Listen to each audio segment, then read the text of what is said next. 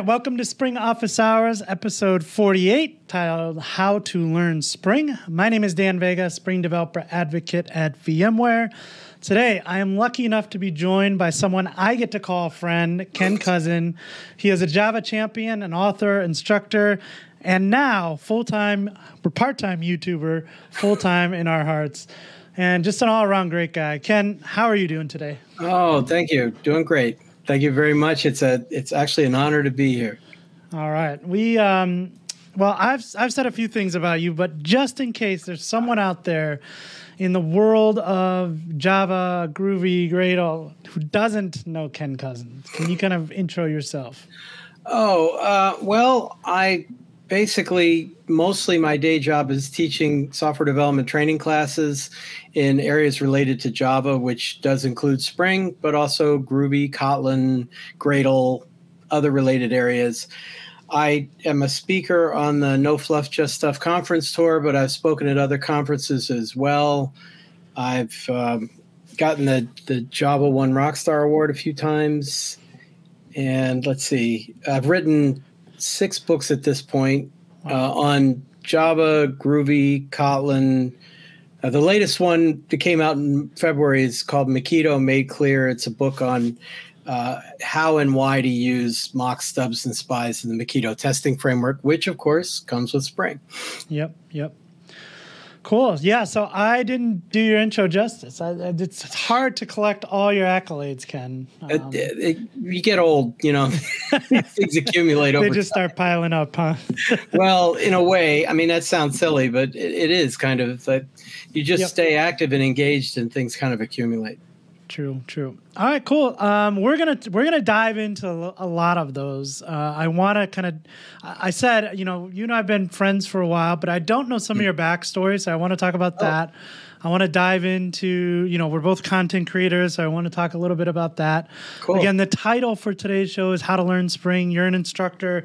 I want to get your kind of point of view on teaching Spring, teaching in general. Obviously, teaching Spring and how to learn Spring will be on something everyone here would be interested in. So if you are joining us here on the live broadcast, if you're not, if you're listening to us on the podcast or in the audio version only, we do this every Tuesday at 3:30 p.m. You can go ahead and join us live. And if you are live with us, feel free to go ahead and put some questions in the chat. We will see if we can't answer them. If you have questions about Spring in general, I have another instructor with me. He could probably answer some as well. If you have questions for Ken in general, just go ahead and drop those as well. Before we get started, I want to just touch on something really quick. Wow, I cannot believe we are getting here. We're so close. Spring 1 at VMware Explorer is next week, August 21st through the 24th. Next week. That's really crazy to say. We've been kind of prepping for this event for a while. It's exciting. I'm leaving on Saturday. We have some prep stuff to do on Sunday, and then it starts. Spring 1 is day 0 of VMware Explorer. We have a whole day of Spring content on Monday and then Spring content throughout VMware Explorer. So really looking forward to that. Just a reminder, you can still register for that. I have 3 general sessions. I'll be talking about GraphQL. I'll be talking about Spring recipes with my friend Nate. And I'm also stepping in for a coworker, Jakob, who cannot make it. So I'll be presenting with Nate on Spring for Architects. So it's going to be a busy week. We're also doing a live show of Spring Office Hours next Tuesday at the conference at 3:30 Vegas time. We usually do it 3:30 EDT, but we're doing it 3:30 in Vegas time there. So one more thing, we're also doing a 5K. Deshaun and I are hosting a 5K. So if you're at the conference and want to join us, anyone can join us. You can walk, you can run, you can sprint, however you want to do it. It's a 5K. It's an out and back. So even if you want to just go a half mile, come back, you can join us Tuesday, August 22nd in front of the Venetian at 7 a.m. We're going to get that run in early so everybody can get back, cleaned up, and head down to the conference. So that is Spring 1 at VMware Explorer. Could not be more excited and nervous, of course. I have a lot of stuff to get ready for. So Nervous about that. Do you still get nervous about speaking, Ken? Or is this just like waking up now for you? It depends on the audience. If I'm in front of an audience that I've done many times, even if the people are different, like when I do no fluff conferences, the hotels are the same every year. The places we speak are the same every year. Yeah, it's been a long time since I've gotten nervous for that. Although I'm never comfortable the first time I give a new talk. Yeah, yep. But if you have an idea of timing, but you're not exactly sure, right? And you don't know what they're going to ask, that's always exactly. Like, hey, are you going to ask something I have no idea about, and I'm just going to have to go, I'll get back to you on it later. Oh yeah. Did you notice how international our audience is? This is great. They are great. They're all over the place. Yeah, Brazil and. And Simon came, which is great. Do you know Simon, by the way? Simon is one of our best guests. He's here all the time. Simon is great. Always asking questions, helping out in the chat. So yeah, absolutely.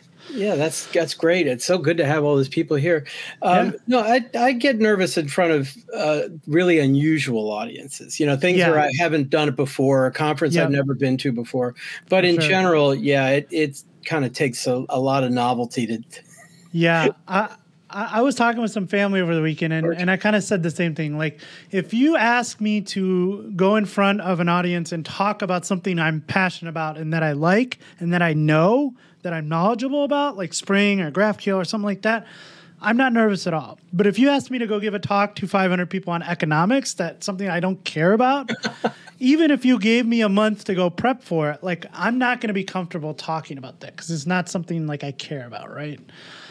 So yeah, I think the old saying is fail to prepare, prepare to fail, right? So I'm always I try to over prepare in situations, and then with that I'm confident enough to be able to talk. So well, of course, then there's no battle plan survives contact with the enemy. So there you go.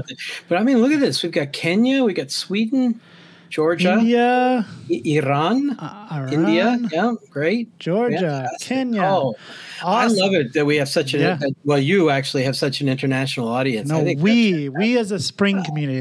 I'm just an extension of it. So okay. But yeah, if you're here, ask your questions, please. We'd love to get to them.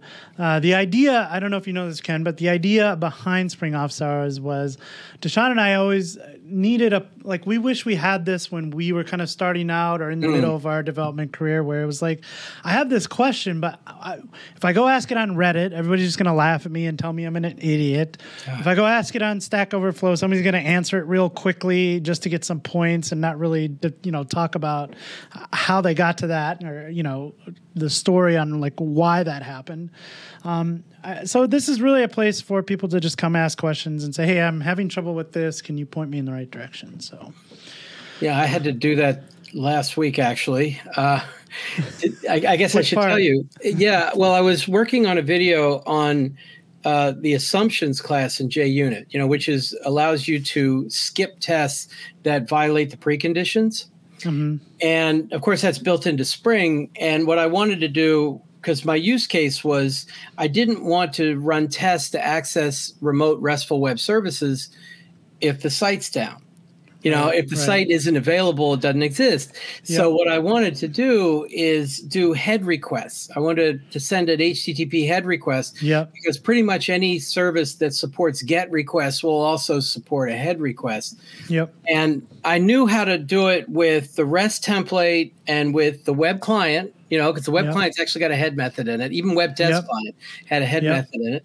And then I was playing with the new, let's see, assumptions, aren't they still in Jupyter? Or was that about JUnit 4? They were, an early form of them was in JUnit 4. Now they are a big deal in JUnit 5. So it's very similar, but I use them in JUnit 5, definitely. Cool. What I wanted to do the REST client, by the way, the brand new one coming in 6.1. That took me a little bit of doing, getting the right dependency in there to get the client in there. But I found that one. Yep. The one I was struggling with is the new HTTP interfaces. Which is strange because if you're using the new snapshot version, that would be using the new REST client underneath the hood if you're using a Spring MVC app. So I didn't know that. It will use the new REST client underneath the hood. So I used the HTTP interface, and they have annotations for get, post, put, delete, but they don't have one for head. So there's no head exchange, like there's get exchange or post exchange or put exchange. So I kind of But there is an HTTP exchange. So there's like a top level one. I should have asked you. I was using the HTTP exchange on the interface itself so that I could set the URL. Yep. But I didn't set the method on that. Right. That's what happened is I read somewhere or I saw in some video that if you do a get exchange with a response entity of type void, then that'll do a head response because there's no body. And I was like, that doesn't make any sense. So I tried it, and it didn't work like that at all. Yeah, I was going to say, that sounds weird. So I finally sent an email to Craig Walls, who's the author. There you go. Craig, he's the author of Spring in Action and everything. Yeah. And he sent back a total duh. He didn't say duh, but he was nice enough to say, HTTP exchange has method equals, and it just put head in there. And Yep, there you go. Yeah, you could think of HTTP exchange kind of like the request mapping in like this, in your controller, right? Request mapping is a top level, but get, post, put, delete, those are kind of like child annotations, right? Just like those are on the mappings, this is on exchange, the same idea. Yeah, it's just, that's why I was like, I can't believe I didn't think of that. But, it was very helpful when Craig came up with that, but I'm sure you would have told me the same thing. I would have just taken a guess. So that would be my guess. I mean, it solved the problem. And I realized I put out a video where I accessed a remote web service 5 different ways, because I also use the built-in HTTP client, that comes with Java 11. Yep. And it was like, oh my goodness, I'm going to have to relabel that video as, accessing remote web services from Spring Boot, because that's really what it was. Yeah. There are so many options now. I'm really excited about the REST client because I always felt like, it's not a big deal, but like I never liked bringing in the reactive stack just for the web client, because now I have both stacks in there, and I know there's a way to like exclude dependencies and stuff, but like it's just a pain in the butt. So I love I was a REST template fan forever because most of the services I accessed didn't take a long time. They either return immediately or not at all, and therefore, why am I introducing Flux and Mono just so I could right. But the one thing I do have against REST template is I never know what like method to use. There's so many overloaded methods, and it always starts out as like an easy use case. Just get me like this one customer back, right? But then like you need to support like a list of customers, and then like you got to there's a whole bunch of like hoops you start to have to jump through as things get more complicated, and then you have to use it's a whole bunch of fun. So but the bottom line is I should have contacted you, but I knew you were busy preparing for Spring 1. So no, you can always reach out to me. So well, I usually contact you to ask you YouTube related questions. Yeah. Because someday I hope to have a 10th of the user base that you have. You will. I want to start there. Let's start with YouTube. All right. So how long have you been doing YouTube now? Well, I started the YouTube channel back at the beginning of January. The channel's called Tales from the Jar Side. And I had the idea was I have a newsletter of the same name. Yep. Hosted on Substack. And I've been writing the newsletter for just about 4 years. Every week. Comes out every Sunday. And my son, of course, is of the generation where, he doesn't read, but he does spend hours watching videos and Twitch and things like that. And I finally went, well, maybe if I turn the original theme of the video channel was, okay, you don't have time or not interested in reading my newsletter. That's fine. I'll read it to you.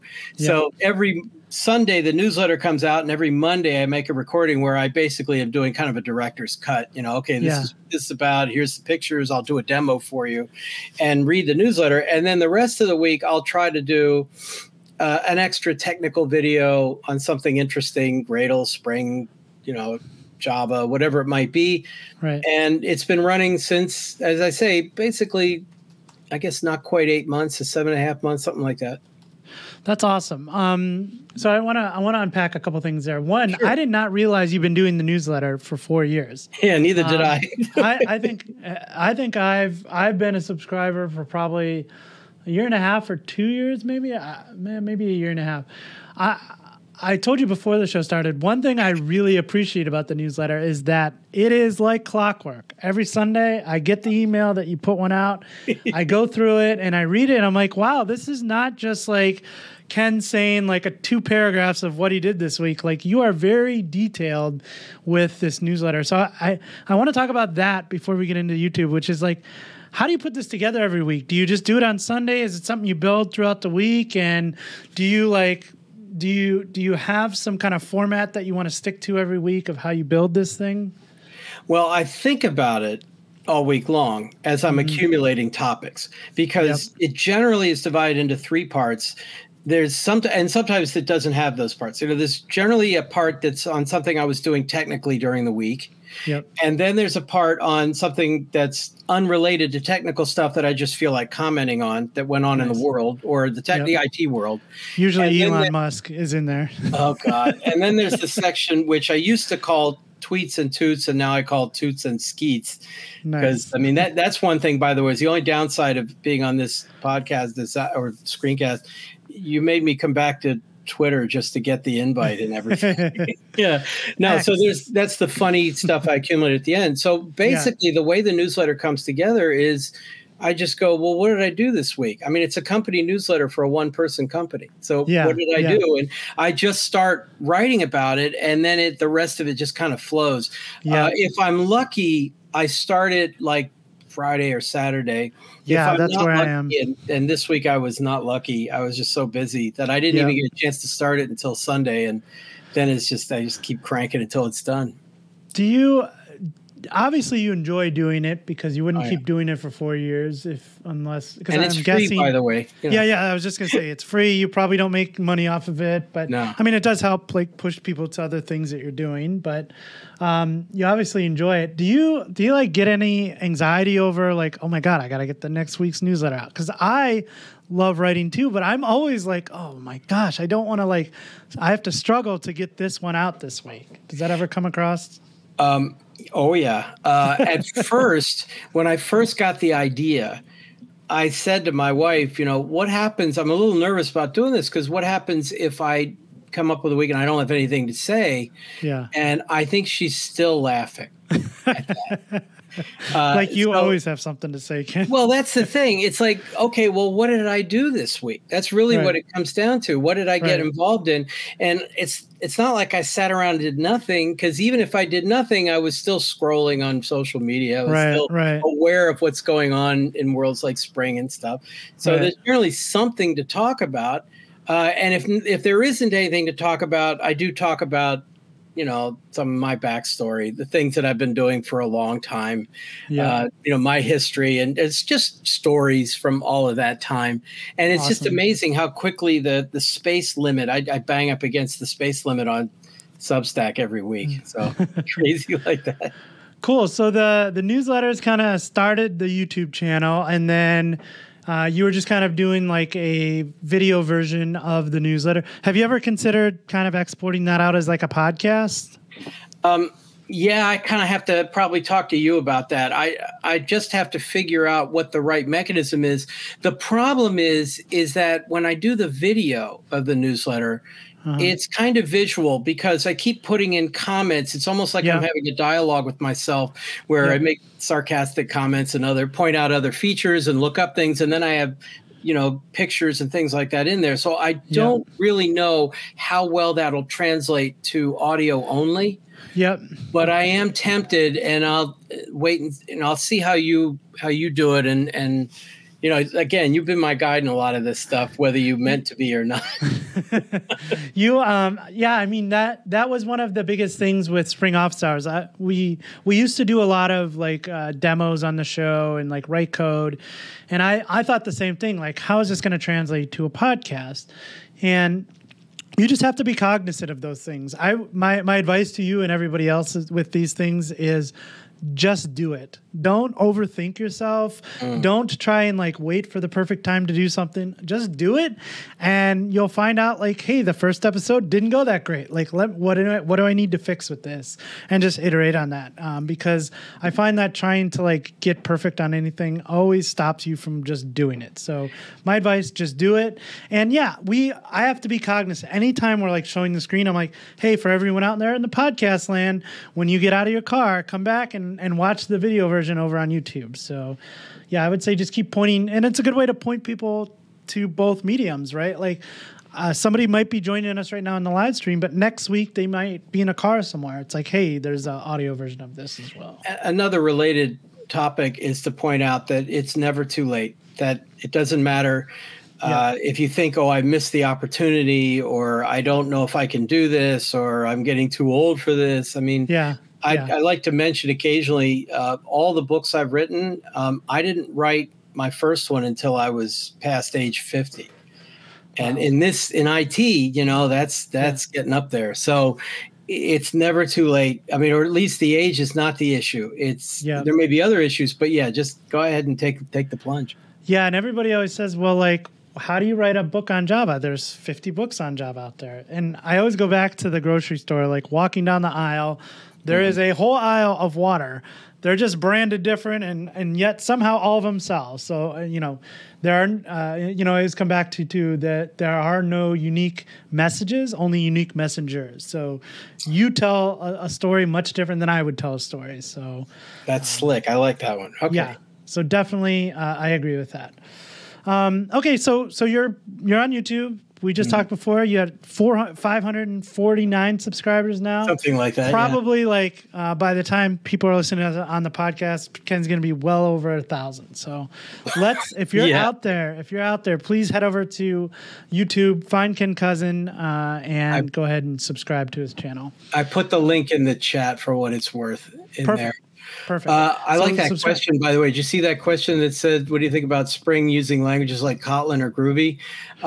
I loved Groovy for years. I still like it. It's just that it's clear that its moment has kind of passed. It's not like it'll go away.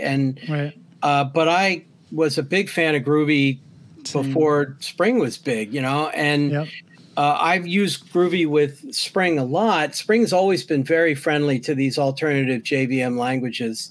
Yep.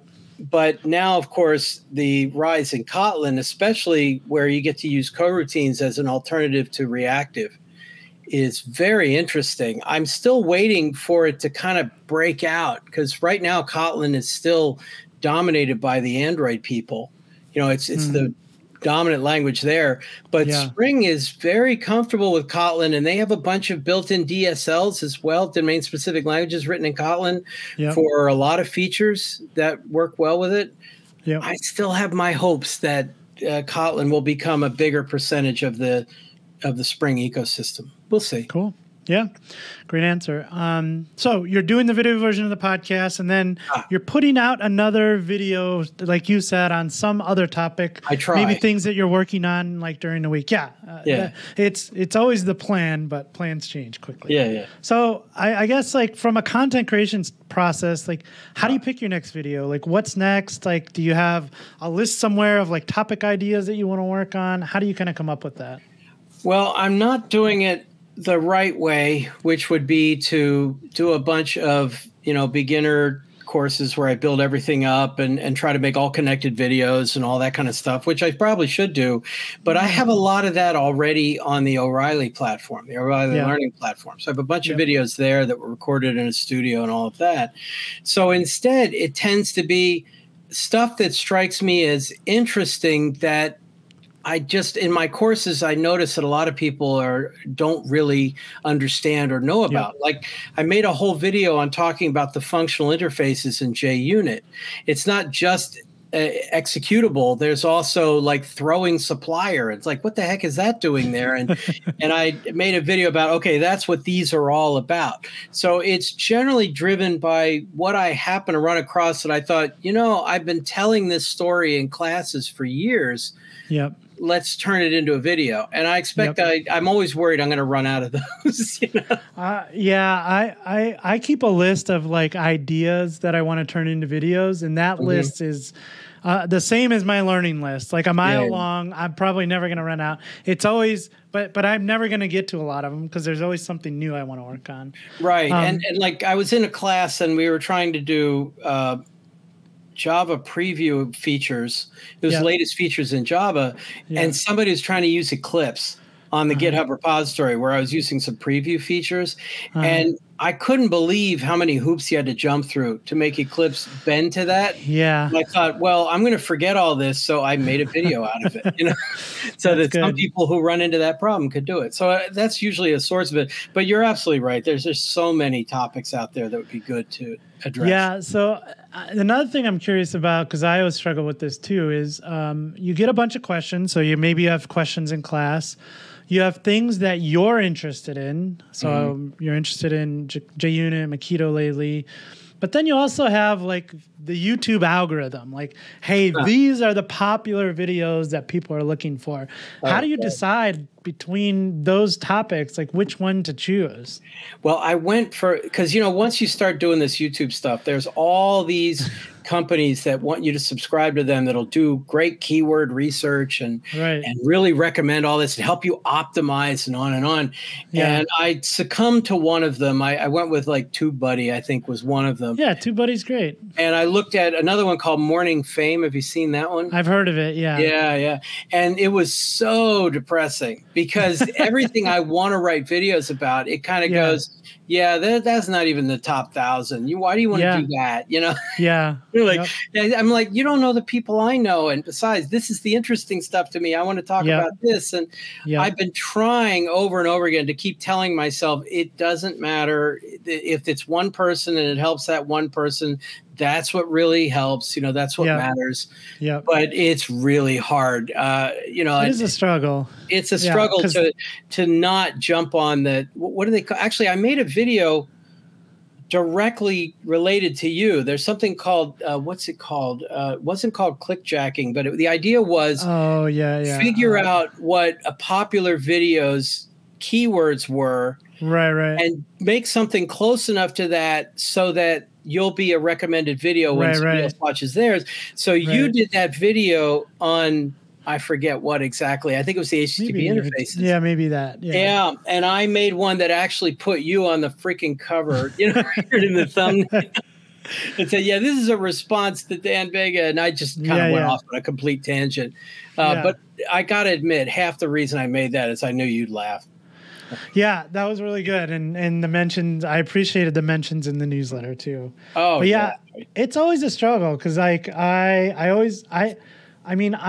do this to help people, but if you tell yourself that, then the way to help people is to get more people in front of a video, right? So there's a fine line there. I always come back to one for them, one for me. So I put a list together and I go, this is the one I want to make. I don't care if it gets 10 views. I mean, it never does, but like that's the one I want to make. This is the one the algorithm wants me to make, so I'm going to go ahead and try and make this one. The problem is a lot of that's not as predictable as I thought. Yeah. Some of the ones I didn't expect to do well do a lot better. Yep. It is. I haven't figured it out yet. And I've read every book and used every tool, so. Then we have to talk again. Actually, I was looking at the one below that, the one on Graal. Sorry. Came in, that question from Silvio. That's right below that. All right, so the question is, I don't know anything about, Graal native or something similar be dominant, right? You notice that there's actually two approaches there that are becoming popular. Yep. I mean, Graal native, the native image tool inside of the Graal virtual machine is definitely making an impact, especially because Spring Boot, especially in 3.1, made it so straightforward to try that. I still haven't figured out how to create the settings to make it ignore certain classes and stuff. I'm sure you know all about that. Yep, we can sit down one day and go through that. Yeah, I'll have to talk to you about that. But at any rate, that's really hot right now. The one that's the up and comer, the alternative is the what's they call it, crack, right? Coordinated restore at checkpoint. That's the one. And it's basically, if I understand it correctly, and that's who knows? It's basically keeping the JVM warm. It's like, okay, we're halfway here. We're going to stay there. And then when the request comes in, we'll go the rest of the way. And then we'll just go back to our previous, ready for the next request mechanism. Right. And instead of having to bring up the entire VM environment, it brings it up once and takes a snapshot of that and says, hey, here, instead of the cold start, here's where we're going to start. We're going to start warm. And then, as you said, just kind of continue from there. So, yeah. Yeah. And it'll be interesting to watch over, I'm guessing, the next year, maybe, to see the two of them fight it out. Because the problem with native image is, while it's very effective, you're going against the fundamental philosophy of Java. The whole write once, run anywhere is gone. You really are compiling for a particular environment, and you can only deploy to that environment. And the build times are orders of magnitude bigger because you really have to compile it down to machine language. Whereas the crack stuff is still Java, just kind of different. And I don't know where that's going to go. Yeah. And so one of the challenges that, I've been talking about, Spring Native over the past year and a half. And really, it's just an alternative for different workloads, right? Like the JVM is really good at optimizing in certain situations. If you have an application that is taking high throughput, lots of traffic all the time, always up, the JVM knows how to optimize for that. It's very good at it. But if you're in a situation where I need to just start a JVM, take a request, and then I got to shut down in the case of like a serverless function, that is not, the JVM doesn't want to optimize for that, right? So in that case, a native executable works great. And I think for certain workloads, it's really good. And yes, there are pros and cons to that approach. There are benefits, trade-offs, like everything.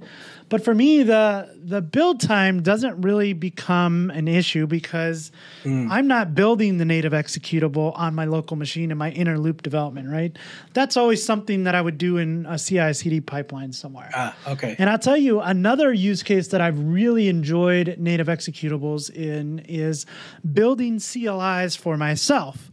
So if I build a CLI to do something that I might have done in Bash previously, I can't write Bash. I don't know Bash. So even to do like a for loop, I have to go Google or Stack Overflow this thing, right? Or ChatGPT. Or ChatGPT. So now I get to like write my CLIs, the tools that run on my machine in Java and Spring, compile it down to a native executable, and now I get that instant startup on my machine where I'm not waiting for a JVM to warm up, right? Yeah, I mean, speaking of putting it in more of a context for Spring, it's like the difference, or one of the original differences between Bean Factory and application context. A lot of people who have come into Spring in the last, say, 10 years don't even know that there was a Bean Factory, and that's the way we used to write things. Because the basic idea was bean factories were used in desktop apps because they're lazy. They only create the beans that you ask for, and therefore they start up very, very quickly. And every time you ask for a new bean, then there's the minor delay.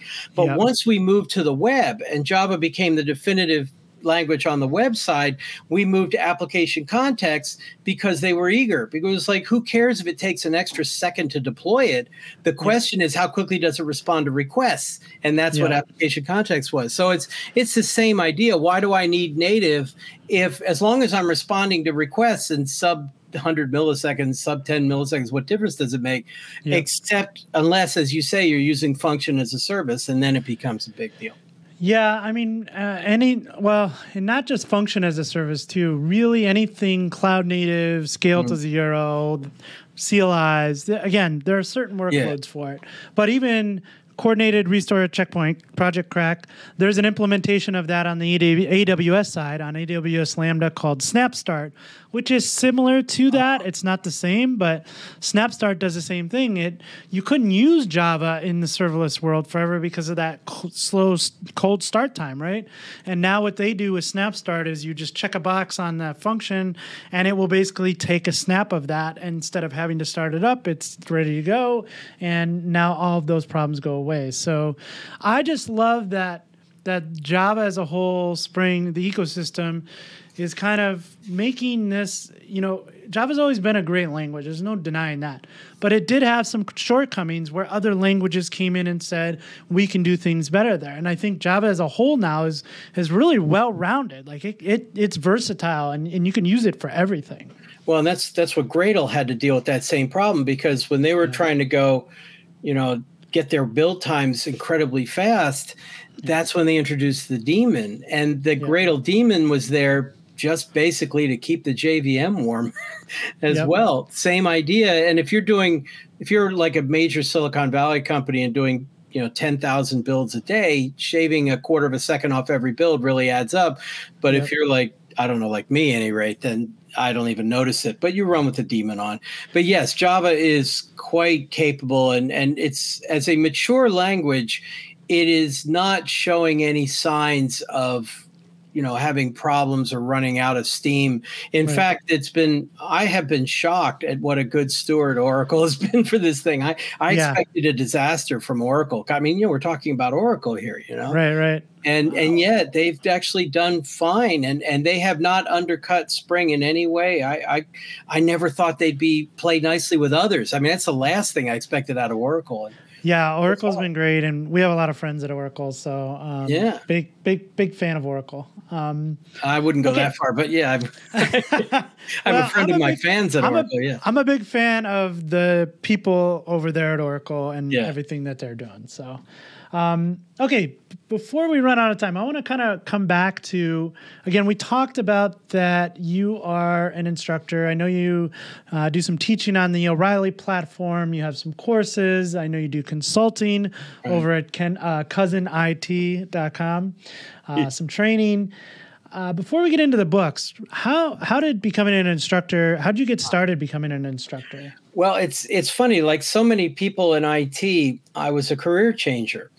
I was a research scientist. My goal had always been to be a professor. That's what I wanted to do. Well, that wasn't my original goal. My original goal was I wanted to join Starfleet. I mean, like everybody in my generation did. And sadly, that didn't look like it was going to work out.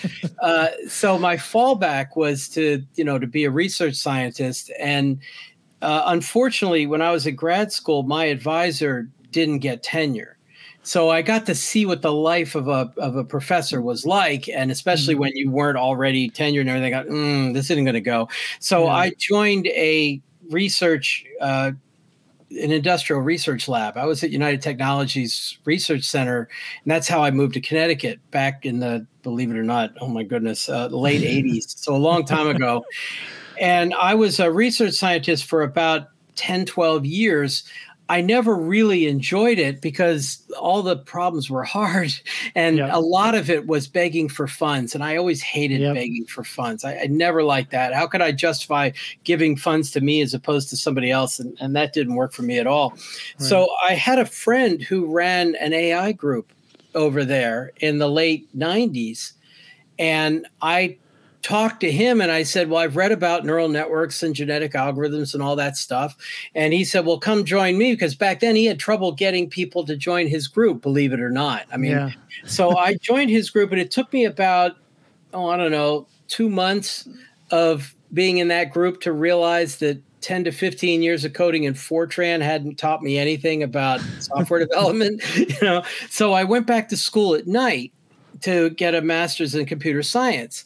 And one day, and I actually remember the date, I was, only a few months away from finishing my degree, and I was sitting in class and I was annoyed. I was really annoyed because there were other members of my team who were going to go to a Java training class. They were going to go ramp up on Java. And I'm like, I already know Java, and I'm going to take the certification exam and all this stuff. And what are they doing that for? And all this. And I'm annoyed. And suddenly a light bulb went off, and I went, I wonder who teaches those classes. Yeah. I could do that. That might be fun. Then there's no homework to grade, and this could be really enjoyable.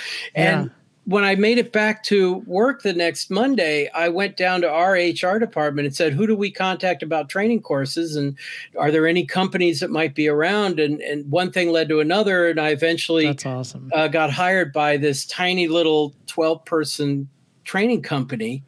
And my first course was in the end of May in 2000. And it was an intro Java class. And back then we used to teach an intro Java class like every month. We'd fill the room all the time. And everything I did grew from there. I was at the training company until 2005 and then went out on my own Wow. And I've been on my own ever since then. The first spring course, by the way, I happened to be in Philadelphia, of all places, and I was teaching a class in spring, and look back on it and I'm appalled at how I was teaching a class in spring with how little I understood, But there was a spring user group in Philly that happened to have a presentation that night on Grails. Wow. And I just walked down to the user group, and that's how I started with Groovy and Grails and all that stuff, right from that user group meeting. So you just never know where these things are going to kind of come from. That's a great point. And that's kind of really where I met you. When I was working for a company, we were using Groovy and Grails as our stack, some Java in some certain places. But I had used Spring before that, and I didn't like the XML configuration. Right. There was no Spring Boot starters. You had to copy projects. It took days to get infrastructure up and running. And Groovy and Grails kind of solved that problem. It was less verbose. It was easy to get going with. And so I went to I think I went to what was it? SGTX or something, 2X. One of the Groovy conferences. Spring 2GX or something like that. Something like that. And then Spring 1 2GX, right. And then I got our boss to send a bunch of us to Spring 1 because you were going to be there. Bert Beckwith was going to be there. Graham all the Groovy and Grails rock stars of the world. So I wanted to go see you guys. And funny enough, that was 2015 when they first announced Spring Boot. And I sat through that keynote and I went, oh my God, this is going to be awesome. Yeah.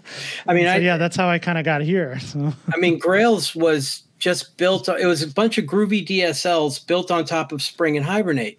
Yeah. And that made me the target audience. I mean, I'm like, oh, wow. I want to do Spring. I kind of know Hibernate, and I'm still living off of what I learned, via that indirect mechanism of really understanding a lot of what was going on in there.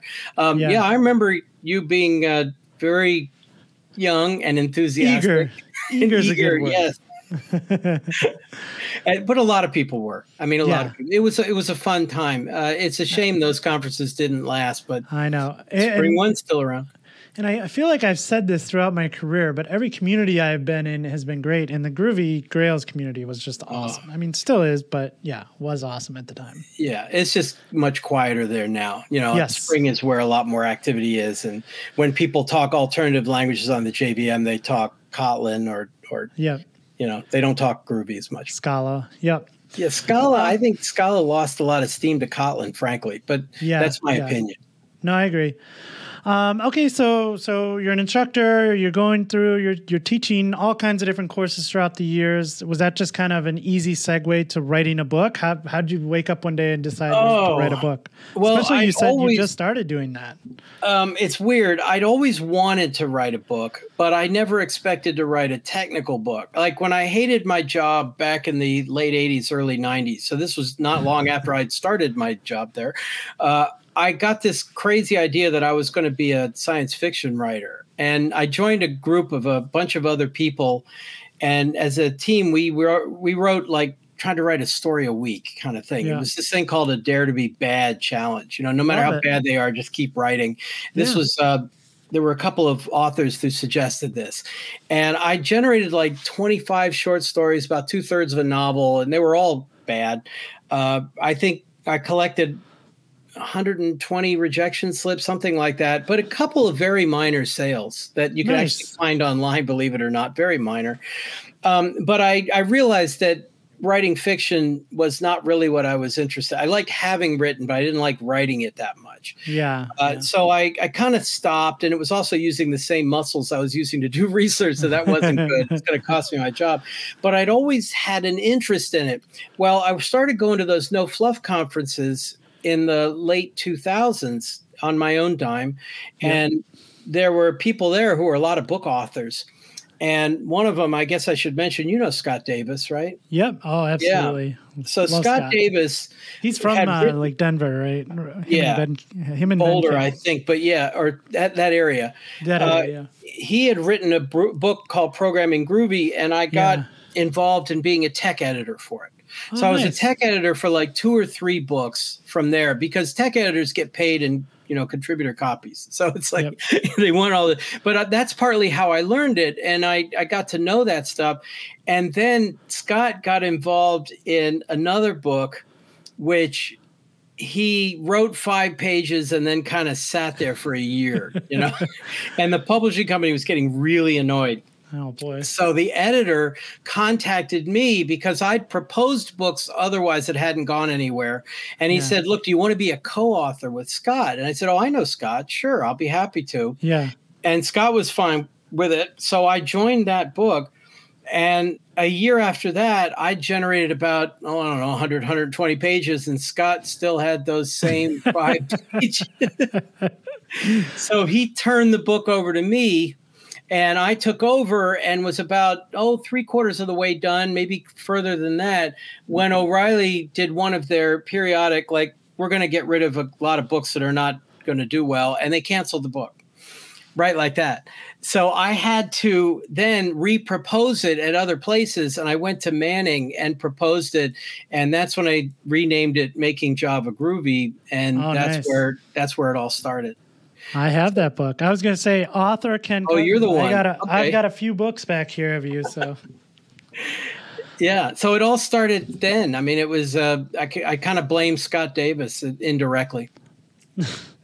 Man, I hope I can meet Scott one of these days, because I haven't he's a heard from him in a while, but I remember like watching all of his stuff on YouTube and his conference talks, and he's just one of those like dynamic speakers that whenever he says something, you're listening to it no matter what it is. So. Yeah, he was a rock star. I mean, a real one, Yeah. Or I think it's Neil Ford who likes to say, when you get to be really well known in the speaker community, it's everything like being a rock star without the money or the fame or the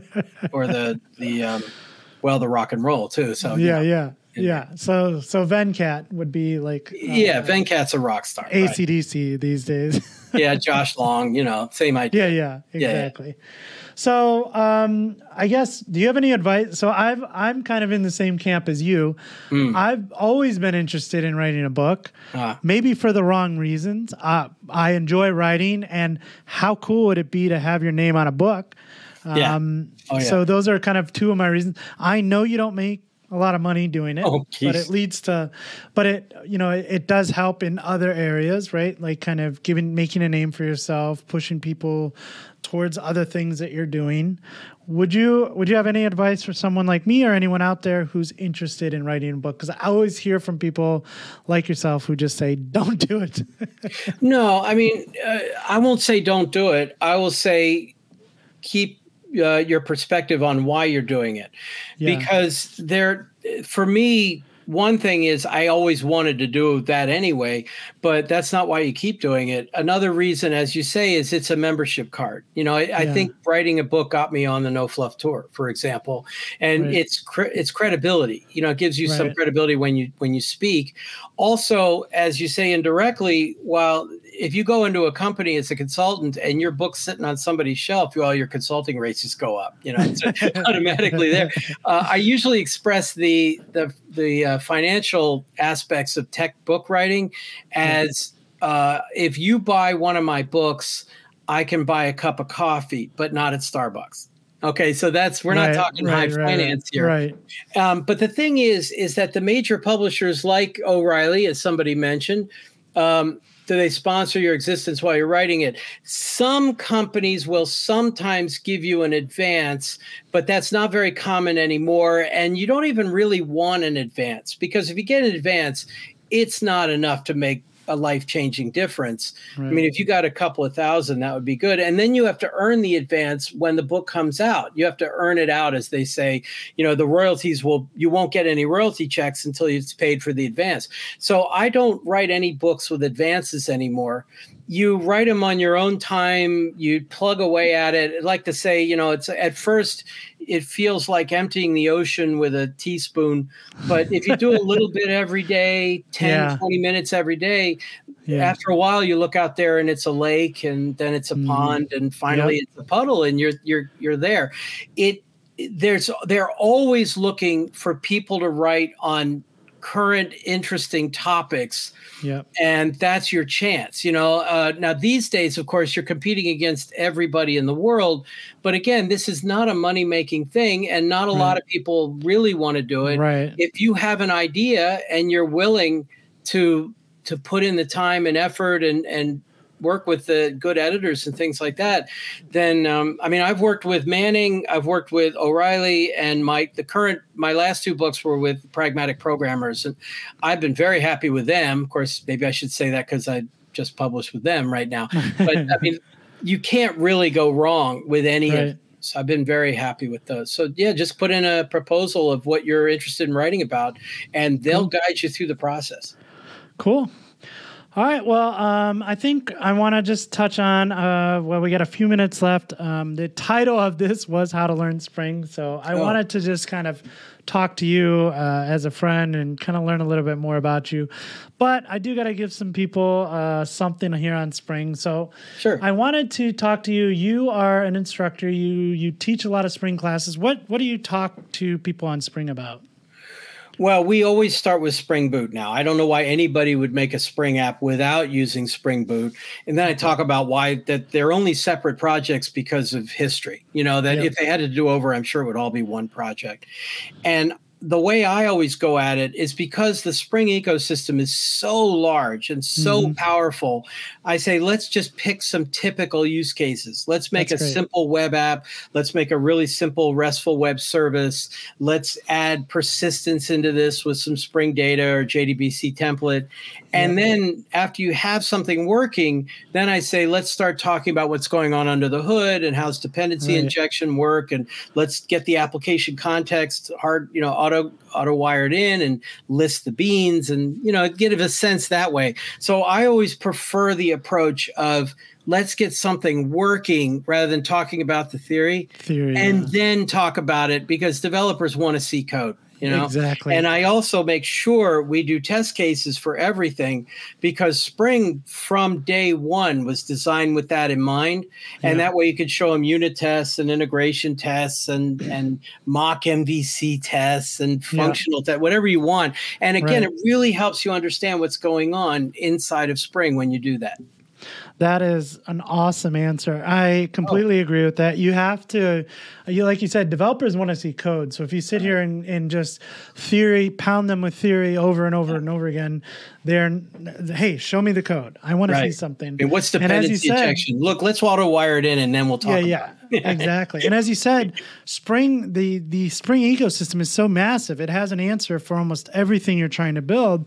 If you sit someone down and go, I'm going to teach you everything about Spring, they're just going to get very confused and probably fail and move on to the next things. Now, I'm an old guy, so it's hard for me not to say, by the way, here's Java EE. This is where it all started. And it was Rod Johnson going, you know what? That's way too heavyweight. I can give declarative services to POJOs. I don't need a massive application server. And I always like bringing that up. It's just hard to resist when people are going like, look, I just want to make a RESTful web service and call it Angular. Let's move on, Yeah. But I have to bring in some of that background. Oh, yeah, the desktop question. It's not going to be Spring Boot Starter Swing. It'll be Spring Boot Starter JFX, right? Java FX. Yeah, so I don't know. I don't think desktop apps is a focus for any. For Spring, for Java, but I remember the Swing days, and I worked for a boot camp, and we still taught some Swing stuff. Well, check out Paul and Gail Anderson. They are like the gurus of Java FX. And they do a wonderful job with all that stuff. If you look for them and their presentations and their videos and everything, they'll really help you understand. And of course, that's all just, as far as Spring's concerned, that's just a UI in front of and these days it'd probably be a RESTful web service in the back end anyway. Yeah, and if you wanna build UIs in Java, there's also, at least in the Java space, Vaadin's a really cool project. They have one coming out of the same company called Hilla, which is kind of building full stack applications with React and Vue, and then Spring and Java on the back end. So, I got another question here. Hey, I've been trying to implement server sent events for a bit, especially integrating it in with Angular. Any advice, general or otherwise? I think you know a lot more about that than I do. I haven't done much with server sent events yet. Yeah, I haven't either, to be honest. It's on my list, though. I mean, I know it's important. That one and socket stuff, which you also do. But no, yeah, if you want to ping me offline and kind of send me, or maybe if you have a repo that you could send us, I can take a look at it and see if we can figure out what's going on. In general, I don't have any general advice on working with that. There were some demos and some apps that were based on that in the reactive literature. Like if you look at Project Reactor, they had a demo that did server sent events and reacted to the events coming in. They did a trading floor like everybody does.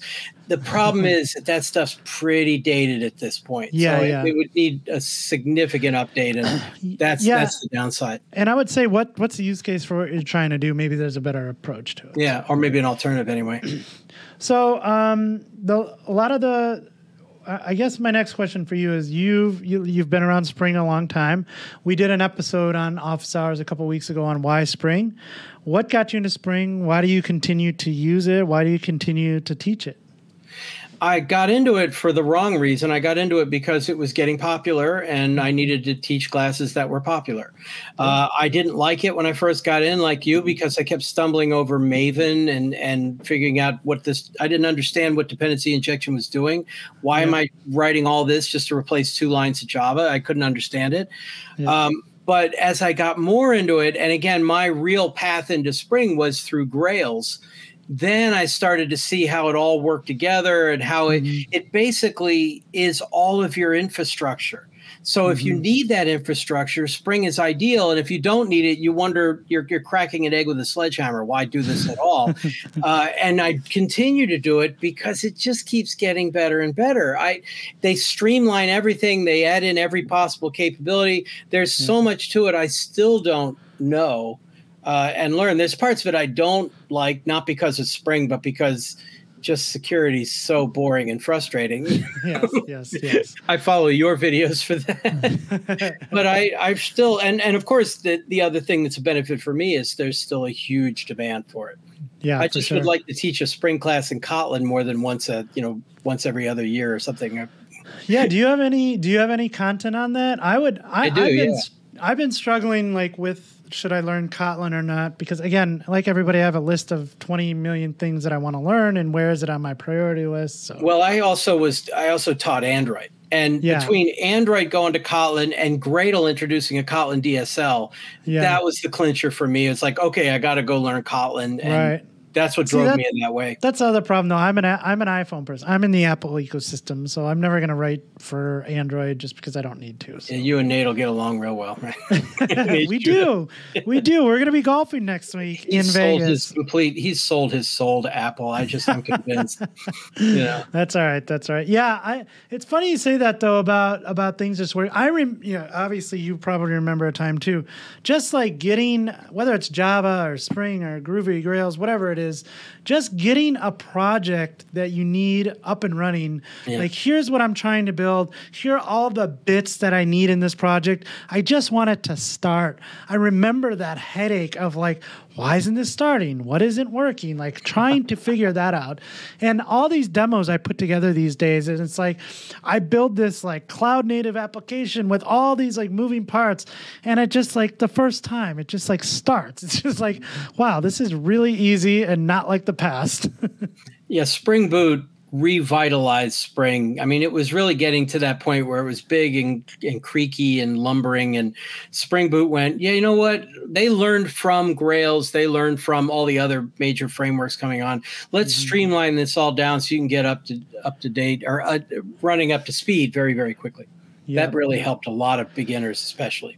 Yeah, and I think that, and I know you've talked about this a lot too, but that and just Java's kind of big turn around Java 8 and the change to a 6-month cadence has really just like, I mean, Java wasn't going anywhere, but it was kind of stagnant for a while. And it's just while Sun was struggling for all those years, Yeah, and that cadence change, man, and like you said, what Oracle's done with it is just those two things. I mean, it's been great. So. And the one thing I know is that when 21 comes out in September, I'll wait about a week before the spring initializer, the spring boot initializer, say, "Oh yeah, we support 21." I mean, we've already. And then you wait another week, and then IntelliJ will support it, and then I can start. There you go. Yeah. We have so Spring Framework 6.1 is coming out later this year. Spring Boot 3.2, they will support JDK 21, and we have support for virtual threads and everything coming with Project Loom. So are they going to announce all that next week at your conference? We've already talked about it publicly. Yeah, I mean, it's coming later this week. But yeah, we'll have some demos around that next week for sure. I wish I could be there, but I know. I wish you could too. We finally got to see each other at DevOps after a long hiatus because of COVID and not traveling, and that was awesome. So hopefully we'll get to do it again soon. So cool. Let me just see if we have any more questions before we get out of here. I did see. I know I'm pretty big. Have you ever used CLI tools like JHipster? I was a big fan of JHipster.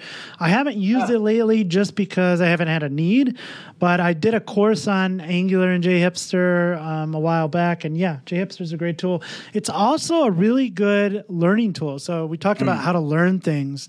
If you have this like large, complicated stack that you need to like put together, JHipster is doing like the front end, the back end, security, REST, login, like all that stuff. It's generating that. If for nothing else, generate a project like that and see the code that's being generated for you. I learned a lot from tools like that on like how to put that stuff together. So and then don't underrate the power of those Spring guides as well, which are nice self-contained projects that a beginner can do and get a reasonable architecture out of it and understand what's going on. Cool. One more question. How to choose AWS Lambda with Spring Cloud Function versus AWS Spring Boot Wrapper via Handler? I'm not sure on the question. Again, AWS Lambda, you can use Spring Cloud Function to basically publish a function there. Or, the AWS Spring Boot Wrapper. Yeah, so you could also just create a whole REST API and publish that to AWS Lambda. It really depends on your use case, right? Like if you just have a single function you need to stand up, obviously that'll work. If you have a whole REST API, that is not going to be up all the time running, taking large throughput. We talked about it earlier. That's a great use case for something like serverless. If it doesn't need to be up all the time, why pay for it to be up all the time? Yeah, and a lot of it is how much state does it need to retain? Because if you need to keep that stuff in memory, then you can't do function as a service. I mean, wait a minute. I heard a stateless services joke. You say something like, I think all services should be stateless. And I go, really? Why do you think that? And then you reply, why do I think what? All right. I think you need to write 2 books now. One, science fiction, because when you told me that, I said, yeah, that makes sense. You could be a science fiction author. And 2, definitely a dad joke author. I could see you writing a book like that. I don't come up with these. I just collect them. I mean, you can just say, these are not my originals, but here's a book of jokes. Yeah. Cool. Well, I think we'll end it there. Ken, always good chatting with you. We could, like we said before the show, we could probably sit here and chat about nothing for a few hours without even trying. So I appreciate it. It was great hearing about you. If the folks want to get in touch with you, if they want to consume one of the many, many avenues of content you have out there, how can folks find you? Well, let me put my email address in the chat here. It's ken.kousen@cousenit.com. I call my company Cousin IT. My wife calls it Cousin It. It's her idea.